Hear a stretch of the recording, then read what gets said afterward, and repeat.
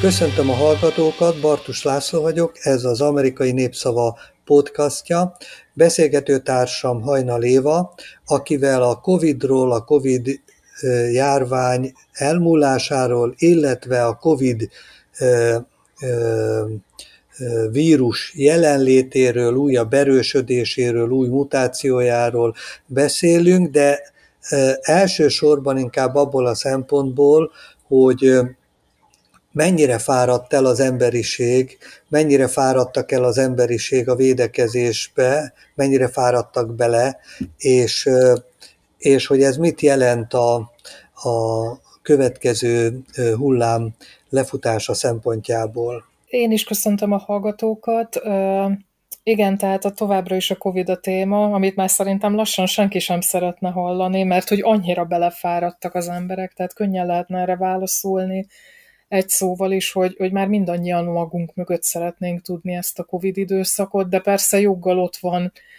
sokunkban egyfajta várakozó félelem, hogy jön az őszi időszak, és ezzel együtt megjelenik a Covid, és ahogy a tudósítások is hírül adták, egyre több országban megjelent a legújabb típusú mutáció, az ERIS nevezetű Covid, amihez emelkedő esetszámokat tudtak rögzíteni világszerte az elmúlt hetekben, és maga az egészségügyi világszervezet is figyelmet igénylő változatként kategorizálta ezt az újfajta variánst, amiről azt kell tudni, hogy a korábbi Omikron változathoz képest sokkal inkább terjed, bár a megbetegedés az hasonló influenza-szerű tünetet, lázt, fejfájást, orrfolyást, torokfolyást, izom- és izületi fájdalmat okoz, meg gyengességérzetet általában, és a súlyos megbetegedések kialakulásának a veszélye az viszonylag alacsony. Mindezek ellenére, ahogy jön majd a rosszabb idő, szerintem egyre többen fogják elkapni, tehát joggal merül fel a kérdés, hogy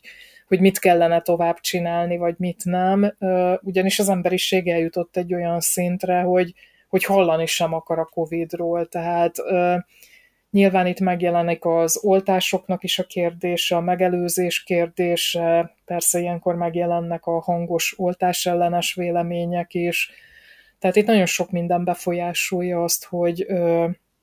hogyan fogjuk élni a következő heteinket, hónapjainkat. Kíváncsi vagyok én is, hogy mit fogunk tapasztalni. Az nagyon érdekes, hogy minden egyes ilyen változat megjelenésénél azt leszámítva, hogy melyiket nevezik esetleg kockázatosabbnak, vagy fertőzőbbnek, tulajdonképpen majdnem mindig ugyanezt mondják el az emberek, de hát nem tudnak mást mondani a szakemberek, mint csak azt, amit mondanak, viszont az emberek, mármint hogy a hétköznapi emberek, nem a szakemberek és az orvosok, azok viszont belefáradnak ugye ebbe, hogy mindig ezt hallják, stb. Miközben azért azzal, ahogy emelkednek ezek a számok, és terhelik az egészségügyi ellátórendszereket, meg vannak olyan típusú betegségek, és vannak olyan betegek, akiknek azért ez súlyos problémákat is okozhat, ugye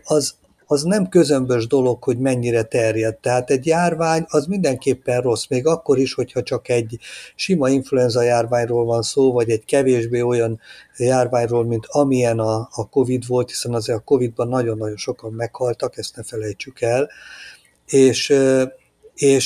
De önmagában a járvány is rossz dolog. És itt ami különösen érdekes az, hogy azzal, hogy az emberek belefáradnak, és belefáradtak most már a Covid-ba, hallani se akarnak róla, és semmifajta védekezésre nem nagyon mutatnak hajlandóságot, ugye ez segít a terjedésnek, tehát ez segít a fertőzéseknek, és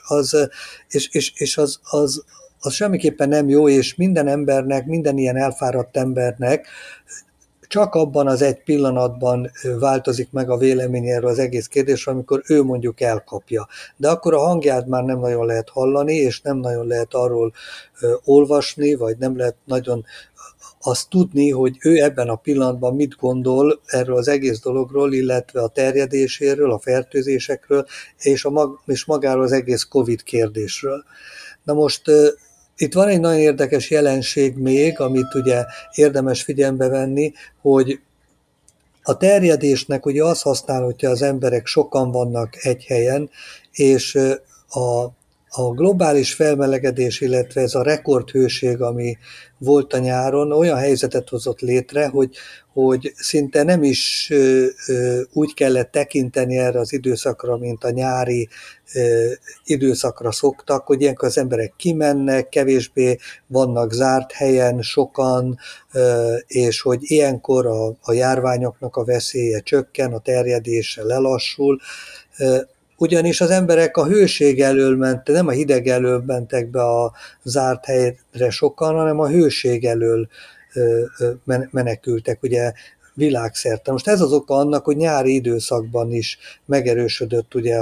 az újabb Covid variánsnak a terjedése, és a szakemberek szerint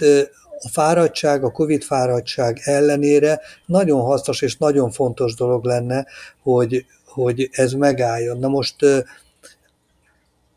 a helyzet az, hogy ősszel tervezik, hogy újra megjelenik egy újabb védőoltás. Mit gondolsz, hogy ez mit fog kiváltani az emberekből? Egy olyan érzést, hogy jaj, de jó, most megint egy kicsit védettebbek lehetünk, használjuk ki, és fogadjuk el az orvosi tanácsokat, és oltassuk be magunkat, vagy éppen az ellenkezőjét, és olaj a tűzre az oltás ellenes és mindenféle ellenes hangokat illetően. Én azt hiszem, hogy vegyes fogadtatásra fognak találni az újabb vakcinák is. Egyébként 3 vakcinát terveznek most az ERIS megjelenésével egyidejűleg alkalmazni. Az egyik vakcina a Pfizer-től lesz, egy mRNA-s típusú vakcina, egy továbbfejlesztett változata. A Moderna is kiad egy újabb továbbfejlesztett változatot, ami szintén mRNA-s hatású vakcina, és most megjelenik a Novavaxnak is egy vakcinája, ami egy kicsit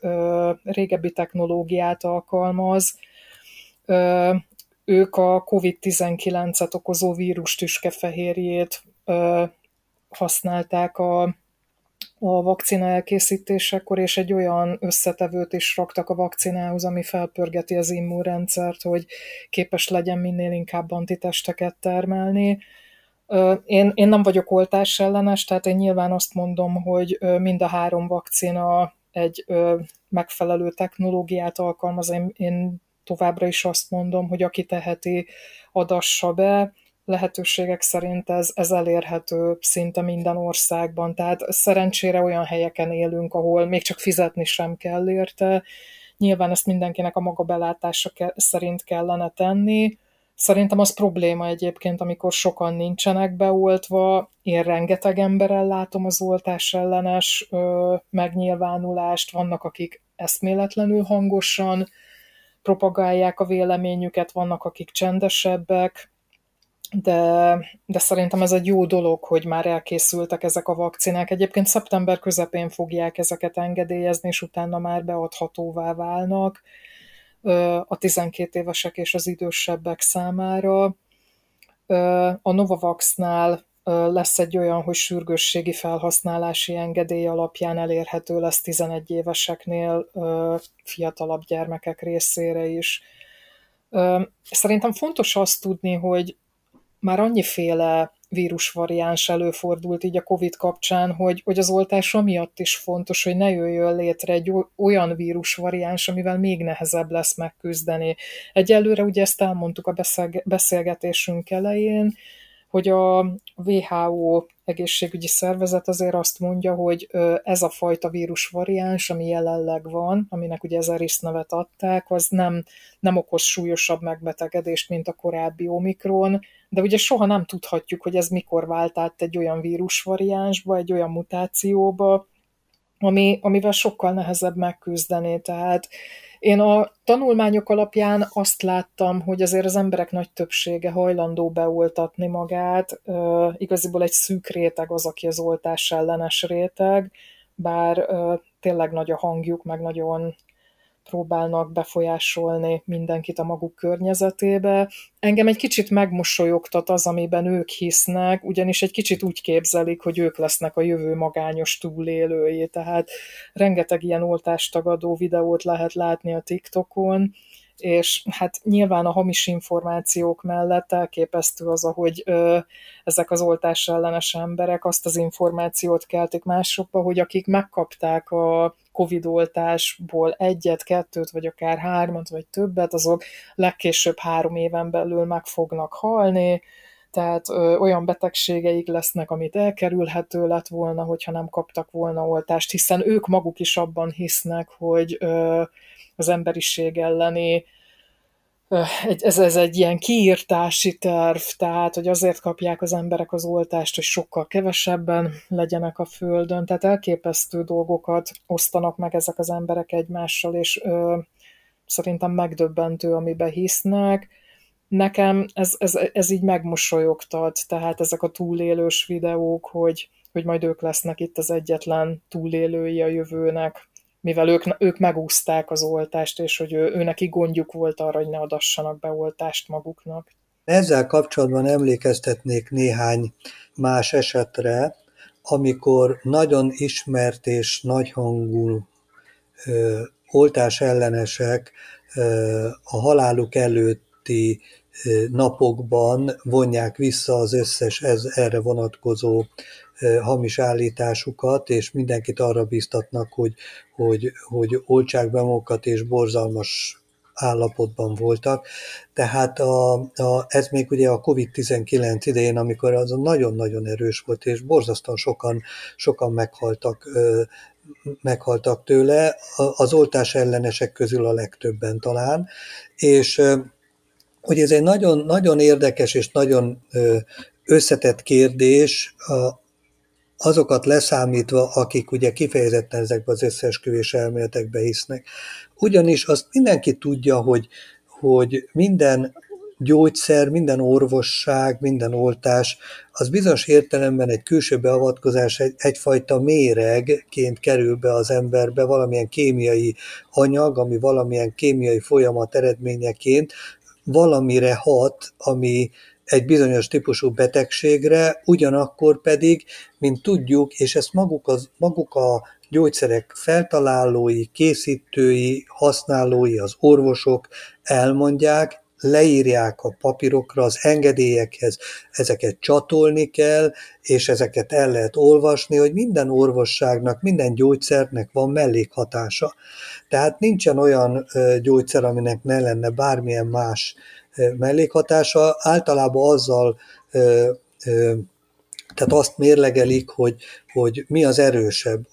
a bizonyos betegség elleni gyógyhatása, vagy a mellékhatása, és hogy melyik a fontos, hogy lehet, hogy ugyan nem hal meg, de vannak bizonyos mellékhatásai, hogy mondjuk fáj a feje, vagy valami mást okoz. Tehát az oltás ellenesek azok, és ugye egy másik ága ennek a problémának, ugye az orvos és az egészségügy ellenesek, de most maradjunk az oltásoknál. Ugye az oltás ellenesek azok ezt a problémát nagyítják föl, ezt használják ki, ezt forgatják ki. Hozzáteszek még egy másik problémát, hogy a gyógyszeripar az egy iparág, tehát az egy profittermelő iparág, amelynek valóban az a célja, hogy minél többet eladjon a gyógyszereiből, vagy az oltásaiból, és mindent meg is tesznek azért, hogy ezt az extra profitorientált tevékenységet, hogy sikeresen végezzék, hogy én finoman fejezzem ki magam, tehát hogy minél több pénzt csináljanak belőle. Ez így van. Ez igaz. Teljesen. Igen, ezek valós tények. Tehát ezek valós tények, valós igazságok, amiket mindenki tud, és arra vannak az állami egészségügyi ellenőrzési rendszerek, hogy ezt a fajta gyógyszeripari profitészséget, ezt visszaszorítsák, és megakadályozzák azt, hogy ez a profitészség, ez, ez, ez kevésbé ellenőrzött, vagy hatékony, vagy bármilyen rossz hatást keltő gyógyszerek megjelenésébe és forgalmába jelenjen meg. De ennek megfelelően be is tiltanak gyógyszereket, ha arról kiderül bármi. Nem adnak engedélyeket gyógyszereknek. Ha valaminek mégis van ugye ilyen-olyan mellékhatása, de fontos más tekintetben életeket ment, annak odaírják, ugye amellé odaírják és odaíratják, hogy ez milyen kockázatot jelent, stb. Az orvosok is tudják ezt. Tehát itt nem arról van szó, ugye, hogy ne lennénk tisztában ennek az egész iparágnak és ennek az egész gyógyszerkérdésnek a bonyolult és összetett, sokféle érdeket mozgató valóságával, hanem itt arról van szó, hogy vannak olyan emberek, akik tömegeknek okoznak halálokat az oltás ellenességükkel, a gyógyszer ellenességükkel, a különböző konspirációs elméletek terjesztésével, amit, ahogy mondtad, onnantól kezdve, hogy van egyfajta szkepticizmus valakiben a hatékonyságot vagy a felhasználást illetően, vannak félelmek, stb., amik még egészségesek is lehetnek, persze mindenki fél mindig mindentől, de ez eltart egész odáig, hogy szándékosan akarják kipusztítani a Földet, hogy elmegy egészen odáig, hogy bizonyos betegségek nem is lennének, ezeket szándékosan hozták létre, hogy utána azt a betegséget, amit szándékosan létrehoztak, majd az ő gyógyszereikkel gyógyítsák, vagy az oltásaikkal gyógyítsák, és azon pedig pénzt keressenek, és tulajdonképpen az a legegészségesebb ember, aki semmilyen gyógyszert nem kap, semmilyen oltást nem enged magának beadni, és az olyan, mintha az örökké élne. Szóval ezt én a magam részéről rendkívül károsnak, rendkívül veszélyesnek tartom, és azt is, hogy a közösségi médiában hát nem mondom talán minden kontroll nélkül, ugye talán van most már erre kapcsolatban kontroll, nem tudom, Igen. de hogy nem hatékony, az biztos, mert hát, amint mondtad is, őrültségek keringenek. Mondjuk az az érdekes az oltás ellenességnél már, mint hogyha idézőjelben egy mozgalomként tekintünk rá, hogy ez nem egy régi dolog. Tehát ennek az eredetéhez érdemes visszamenni, mert 1998-ban egy Andrew Wakefield nevezetű orvos az egyik legnevesebb orvosi folyóiratban, a The Lancetbe egy kamucikket publikált, tehát egyszerűen hamisított adatokkal közölt egy olyan cikket, amiben ő azt állította, hogy az MMR oltás és az autizmusnak kapcsolata van, tehát ő azt próbálta megmagyarázni a cikkével, hogy a kanyaró, a mumps és a rubeola elleni kombinált oltás megnöveli az autizmus kialakulásának a kockázatát. És hát ez nyilván elindított egy oltás ellenes mozgalmat, tehát hogyha ennek a történetét tekintjük, akkor innentől kezdődik az oltás ellenes mozgalom. Előtte az emberek nagy része örült annak, hogy ezekre a súlyos betegségekre létezik oltás, létezik megoldás. Korábban ebbe gyerekek haltak meg, tehát ez egy olyan súlyos probléma volt, hogy nagyra értékelték az emberek, hogy létrejött egy megoldás, de sajnos szerintem Andrew Wakefield, akinek különben elvették az orvosi működési engedélyét, egy súlyos kárt okozott a világba, és sajnos ennek a hatásai a mai napig léteznek. Tehát valahol ez indította el ezt az egész mozgalmat, ezt a bizalmatlanságot, mert előtte tényleg egyszerűen örültek az emberek, hogy van egy olyan megoldás, ami a korábbi generációból rengeteg gyermeket megölt. Tehát szerintem elkeserítő az, hogy évtizedekkel később még ennek mindig van hatása, és még mindig hivatkoznak rá, és én nem gondolom azt, hogy rengeteg oltás ellenes ember van, de akik vannak, akik léteznek, azok szerintem rettentő hangosan próbálják másokra erőltetni azt, hogy ők miben hisznek, meg mit szeretnek, és ez a probléma. Tehát még hogyha pszichológiai gyökerét próbáljuk megnézni annak, hogy mi van az összeesküvés elméletek elterjedésével, az azokban való hitben, mi jellemzi azokat az embereket, akik ezeket hajlamosak elhinni, akkor elég könnyedén kimutatták azt, hogy ott van egy ilyen kontroll iránti igény. Tehát, hogy ez egy evolúciós szükséglet mindannyiunkban, hogy érteni akarjuk a körülöttünk lévő világot, hogy egyszerűen azt szeretnénk érezni, hogy az ellenőrzésünk alatt tartjuk a környezetünket, és hogy miénk a kontroll, de hát ez nem egy valós érzés. Tehát a 20. században már maga az orvosi ellátás és az egészségügy is, az orvostudomány olyan komplikáltá vált, hogy szerintem egy hétköznapi ember számára rengeteg része érthetetlen lett. Tehát ettől lehetett az, hogy nagyon sokan bedőltek annak a nem valós, meghamisított eredményekre alapozott cikknek, amit Wakefield megjelentetett. Egyébként később ezt a cikket visszavonták, de elég tragikus, hogy ezt publikálni lehetett. Szerintem érdemes odafigyelni arra, hogy ezt a kontrollérzést, ezt a hiányt hogyan kezeljük mi emberek, mert hogy megjelenik egy bizonytalanság az emberekbe. Tehát ugye ez a bizonytalanság,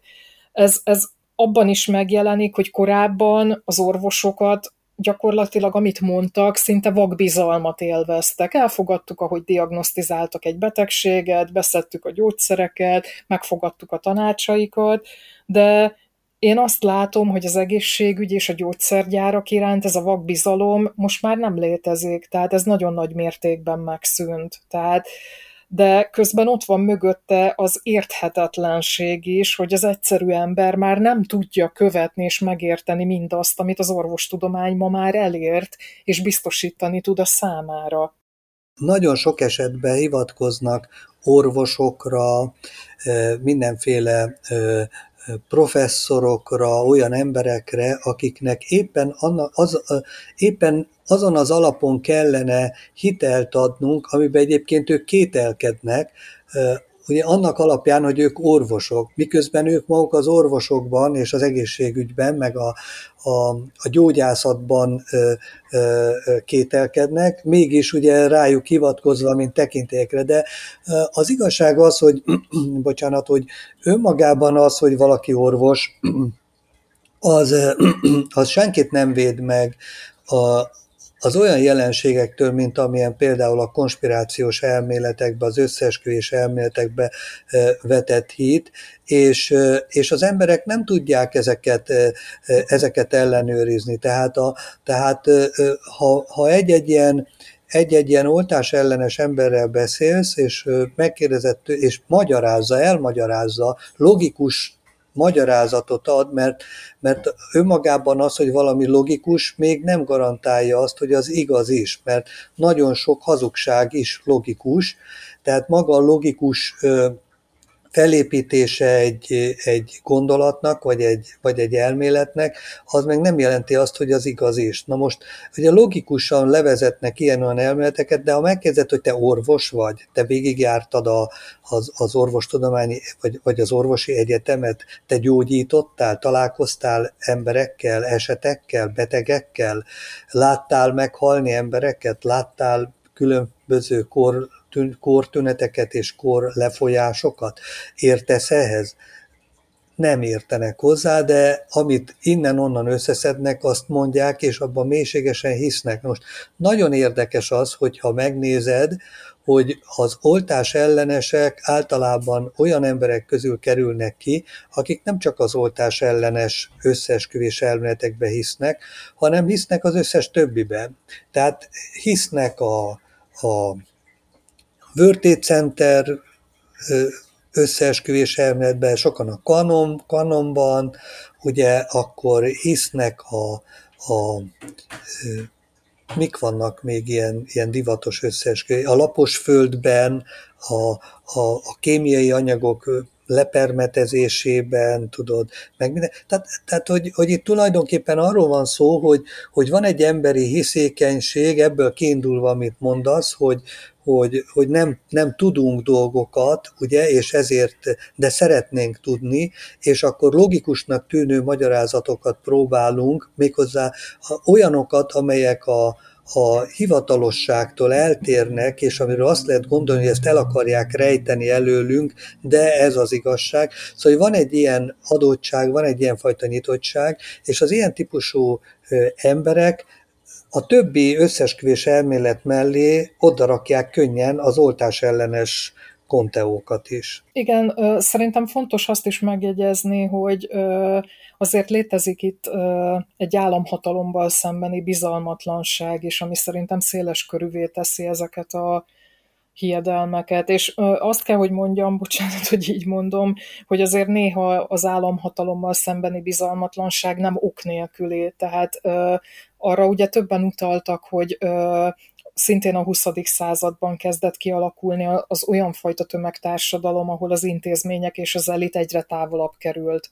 a társadalom többi részétől. Tehát van ennek egy érthető magyarázata is. Tehát én azt hiszem, hogy az, amikor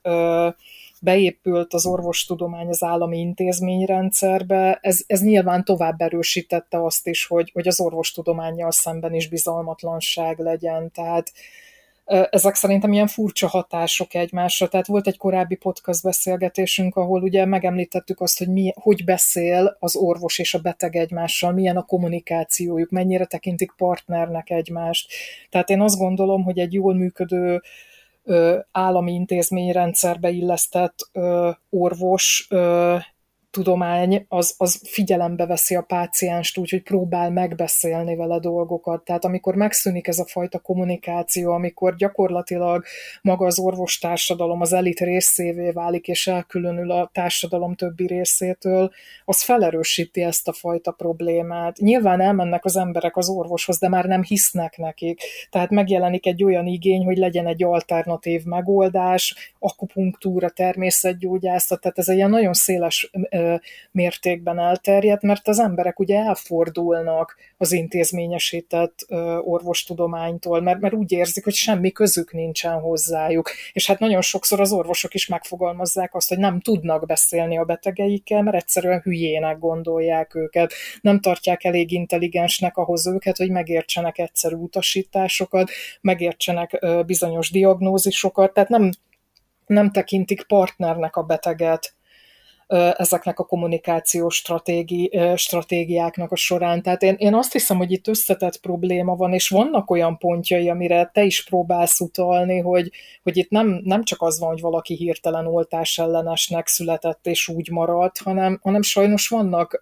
olyan pontok, ahol könnyen megsérül a társadalomból egy átlagember, és azt érzi, hogy nem kapja meg azt, amit szeretne. Miért bízzak én az államhatalomba, hogyha az államhatalom engem minden szinten ellehetetlenít, és ennek része maga az orvostudomány is a maga intézményesített rendszerével. Ha szükségem van valami kezelésre, nem kaphatom meg, rengeteget kell rá várni, nem hajlandó velem beszélni az orvos, ugye nem régibe szűnt meg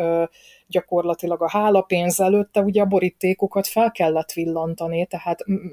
még az se volt az áloga a megfelelő ellátásnak. Tehát én valahol értem azt, amikor az emberi logikába megjelenik valami ilyesmi, hogy másba kell a bizalmamat helyezni. Ezek nem akarnak nekem jót, ezek nekem rosszat akarnak, de sajnos kell ehhez egy bizalom, tehát azt gondolni, hogy azért létezik a gyógyszeripar pusztán önmagába, hogy csak pénzt generáljon, és nem akar megoldani problémákat, nekem ez nagyon meredek, de mondom, tehát azt tudunk róla, hogy léteznek olyan orvosipari problémák, vagy tehát gyógyszeripari problémák, ahol korrupció és visszaélés nyomon követhető, de az egész világot egyszerűen korruptnak tekinteni, meg hogy az elit arra törekszik, hogy mindenkit kiírtson, nekem ez meredek történet. De a pszichológiai alapjait értem, hogy kialakul bizonyos emberekbe az a dolog. Igen, ez is nyilvánvaló, amit te is mondasz, hogy aki egy összeesküvés elméletet preferál, nagy eséllyel a többihez is ragaszkodni fog. Tehát nagy eséllyel könnyen esik áldozatául a többinek is. Tehát úgy tűnik, hogy vannak emberek, akiknek valahogy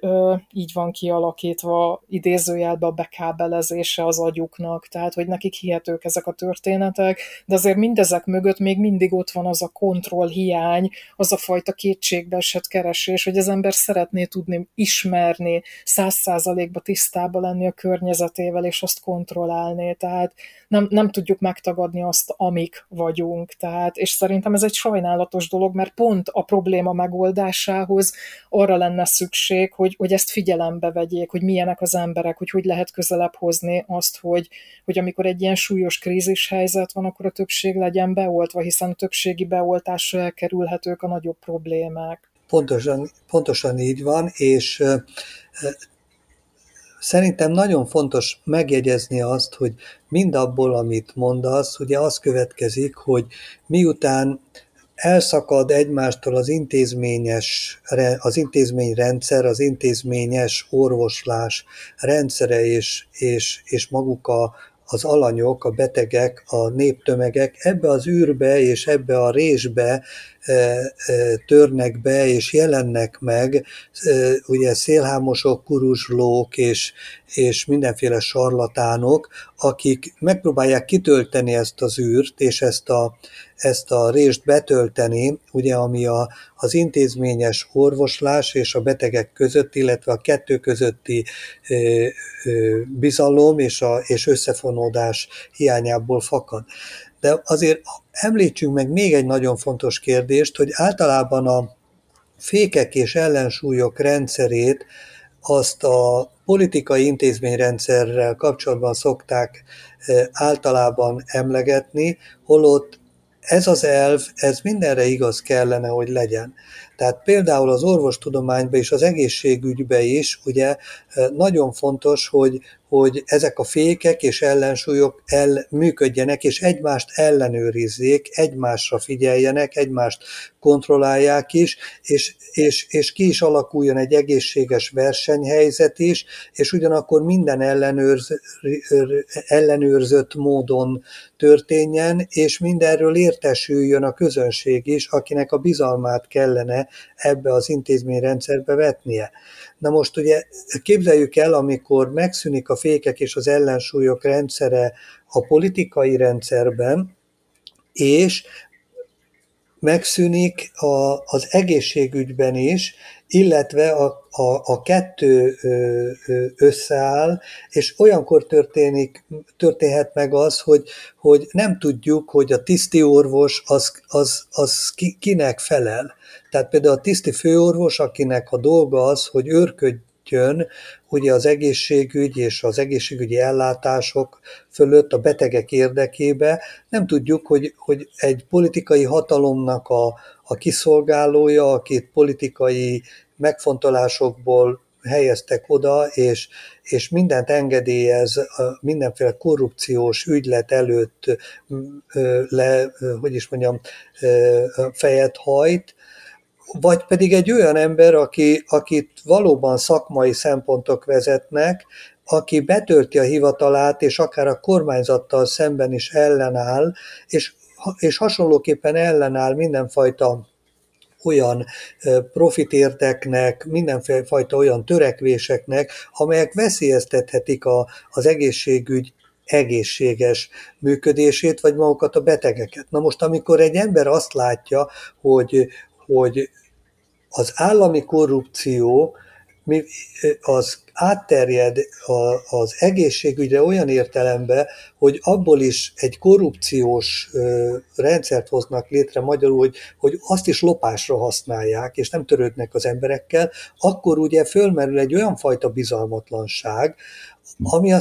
ami aztán természetesen megfelelő alapot ad arra, hogy ezek a különféle összeesküvés elméletek azok működjenek. Teljesen egyetértek, és itt még azért megjegyezném azt is, hogy például, hogyha az elmúlt időszakot nézzük, legalábbis Magyarország tekintetében egy eléggé kaotikus kormányzati kommunikáció folyt, tehát egy olyan fajta titkolózás volt jelen, tehát ami a magyar helyzetet jellemezte, hogy szinte még inkább lehetővé tette feltételként azt, hogy virágozzon az oltás ellenesség. Tehát egyszerűen a hétköznapi ember nem tudta ellenőrizni, hogy mi történik, nem volt megfelelő információ, gyakorlatilag úgy adtak tudtul számokat, hogy nem lehetett tudni, hogy mi van a számok mellett, mi számít bele, mi nem számít bele, járkáltak az emberek az utcán, és nem látták azt, hogy összeesnek emberek, tehát valahogy úgy tűnt, hogy senkinek semmi baja nincsen, és közben a média ugye lehozott ilyen-olyan híreket, de valós számokat nem lehetett tudni, mert a kormányzat eltitkolta, tehát igaziból én nem tudom azért hibáztatni az embereket, mert azt gondolták, hogy akkor majd azt hiszem el, amit látok, nem azt, amit mondanak nekem, meg nem azt, amit titkolóznak, mert azt lehetett tudni, hogy titkolózás volt, tehát a kormány úgy próbálta felhasználni a helyzetet, ami nekik a legpozitívabb. Tehát itt is megint a tömegmanipuláció eszközeként tekintettek erre a dologra. Tehát itt gondolhatunk a lélegeztetőgépek beszerzésére, a csilliárdokra, amik ugye ennek kapcsán eltűntek. Ha szabad, ne felejtsd, de ugye itt említsük meg a kínai vakcinákat, amelyeket úgy engedélyeztek, hogy még valódi Európai Uniós, meg egyéb ellenőrzéseken és engedélyezéseken nem esett át. Na most ilyen esetben ugye mit gondoljon valaki, mennyire bízzon meg egyrészt a kormányzatban, az egészségügyben és a vakcinákban, amikor olyanokkal oltogatnak, ugye korrupciós eljárások gyanúja mellett, ugye, amit még nem is ellenőriztek. Hát igen, tehát én annyira azt láttam, hogy mint a fej nélküli tyúkok úgy futkosnak, gyakorlatilag a kormányzaton belül, mert valamit kellett lépni, tehát ezzel minden kormányzat a földszínén küzdött, de megint a külön utasságot láttam, amit nem feltétlenül gondolok egy jó dolognak, tehát ugye először elutasították az mRNA-s alapú oltásokat, hát meg az oltásbeszerzésnél is azért, a vakcina beszerzésnél is rengeteg botrány volt, meg ez az oda-vissza táncolás, hogy nem kell, lemondjuk kell, tehát elképesztő volt számomra ez az egész történet, és mindenről azért beszélünk, tehát, hogy nem lesöpörni akarjuk az asztalról azt, hogy valaki oltás ellenes, hiszen sajnos itt vannak az alapjai, ami miatt könnyen lehet oltás ellenes, de ettől függetlenül nem, én személy szerint nem értek velük egyet, úgy hallom, hogy te sem,